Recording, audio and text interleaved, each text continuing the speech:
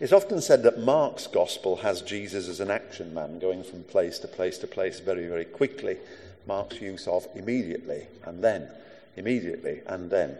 But Luke chapter 5 is a pretty action man kind of chapter. The whole of this chapter is about Jesus in action. He stands in boats to speak to the crowds. He gets out of the boat and heals one man with leprosy, then declares another lowered through a roof by friends as forgiven from his sins, then goes into disputes with the Jewish religious leaders, gets increasingly heated, and it doesn't help when he calls Levi, a prominent tax collector, and therefore inevitably a sinner, to follow him, which Levi does with great joy. That's all happened as you get to verse 29. And at verse 29, we pick up the story where Jesus and his disciples are rejoicing with Levi in a feast at his house. Keeping mixed company. It's a strange phrase, capable of quite different meanings. For some of us, it means something very positive, indicating richness, variety, inclusion.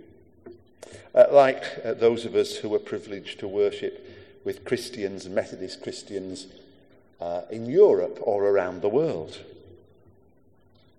For others, keeping mixed company, and certainly the way my grandma used to mean it, is to be avoided at all costs.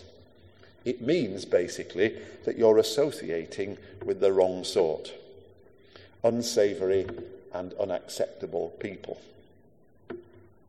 For someone so holy, Jesus certainly seemed to spend a lot of time with the kind of folk that my grandma would not have approved of.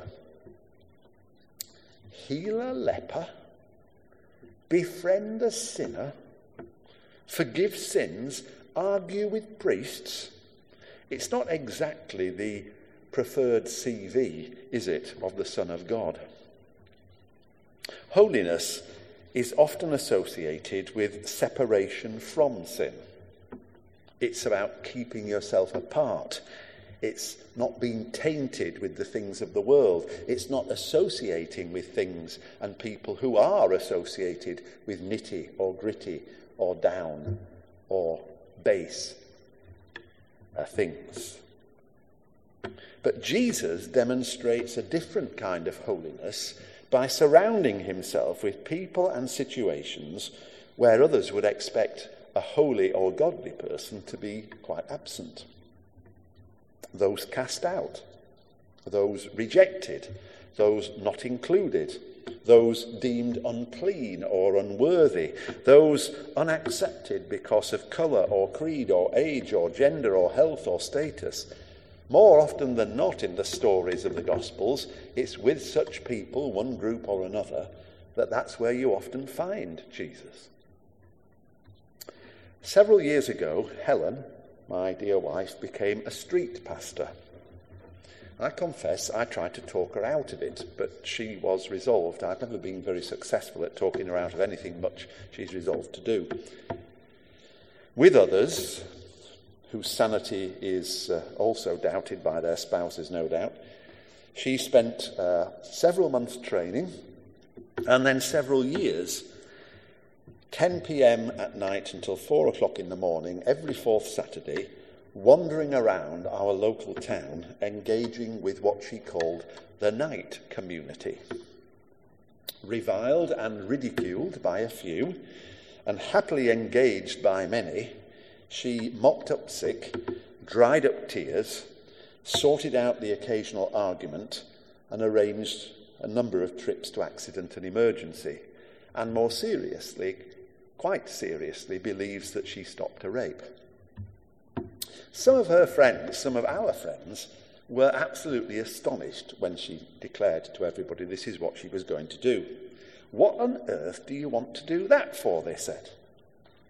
And it was an opportunity for us to bear Christian witness with some of our non-Christian friends, which we do, but we do very selectively. Because, she said, as a Christian, that's where I feel I ought to be. among people like that, she said. Well, don't you feel scared? I know I would, they said. Well, there's always a group of us. We never go round on our own. And I feel the presence of God sometimes more on the street than I do in church. Well, rather you than me, they said. I don't know why you want to bother anyway. They're just a group of drunken layabouts. They deserve all they get. Maybe so, she said. But God loves them, and I and my friends want to be with them. We'll do what we can. This is not a new Christian response. I was in the York and Hull I was in the Notts and Derby district yesterday, and talking about various things, and reminded myself of a great and famous saying found in many textbooks by the pagan emperor Julian. Now, Julian, the apostate, was one of the Roman emperors in about the middle of the 5th century, quite near the end of the classic Roman Empire. And Constantine was around about 30, 40 years earlier, and Emperor Constantine was, as you know, the person who first started to introduce the idea to Roman society that Christianity should be a licensed religion, which it was in his lifetime, and finally an accepted legal religion, which it never was in his lifetime. But a little bit like the English succession of Protestantism and then Mary Queen of Scots, etc., it wasn't that you woke up on Tuesday and Constantine declared this and from then on everything was hunky-dory. This thing went backwards and forwards for about 40 years. Romans need to be able to become Christians. No, they don't. We're a pagan society. And different emperors went in different directions. Julian the Apostate, as his name suggests, was absolutely adamant that this silly notion of Christianity becoming a dominant force in Roman Empire needed to be got rid of, and he needed to reinstate the pantheon of pagan gods that had been part of their system by that time for nearly 500 years. And so he wrote a letter, which we have, to the chief person, the kind of prime minister of pagan worship and organisation. It's about 7 pages long, and I don't propose to read much of it at all, but it's this that he writes to the leading pagan priest. And he's talking about Christians, and you can almost sense him spitting the words out. It is their benevolence to strangers, their care for the graves of the dead, and the pretend holiness of their lives that have done most to increase their atheism among us. These impious Galileans support not only their own poor, but ours as well.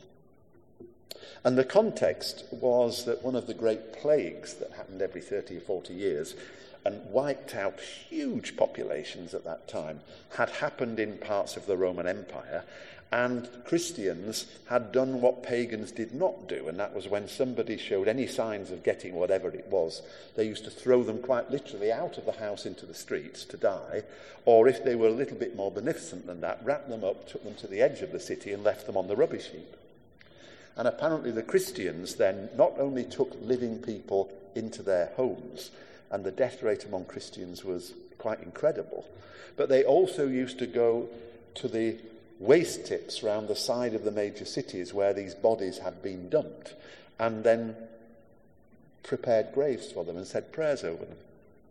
Hence Julian the Apostate's complete and utter incandescence that the pagan societies are not producing that kind of commitment. Coming further forward, I always remember a trip to Thailand some years ago. I went to a 3-week conference in Thailand. Can you believe it? And during those 3 weeks, when we were busy writing some papers, I visited with a group of others a Christian charity on the streets of Pattaya in Thailand. It's the sex capital of Thailand and possibly the sex capital of Asia. And the project, which was the fruit of a small-ish local church, Presbyterian, Reformed, I think, if I remember rightly, the project was that they'd set up on one of the streets of Pattaya a beauty parlour, but its clients paid no money, and they were all female prostitutes. The prostitutes arrived at various times of day and night. It was open about 18 hours a day, and they were given a simple meal, a drink, and invited to take a shower or bath. But my sharpest memory of the day we visited this project is of some women having their feet washed and all their nails painted by the female Christian workers in the salon, some themselves ex-prostitutes. And as they did this, they spoke to the women, and I asked the person who's showing us round what they were saying.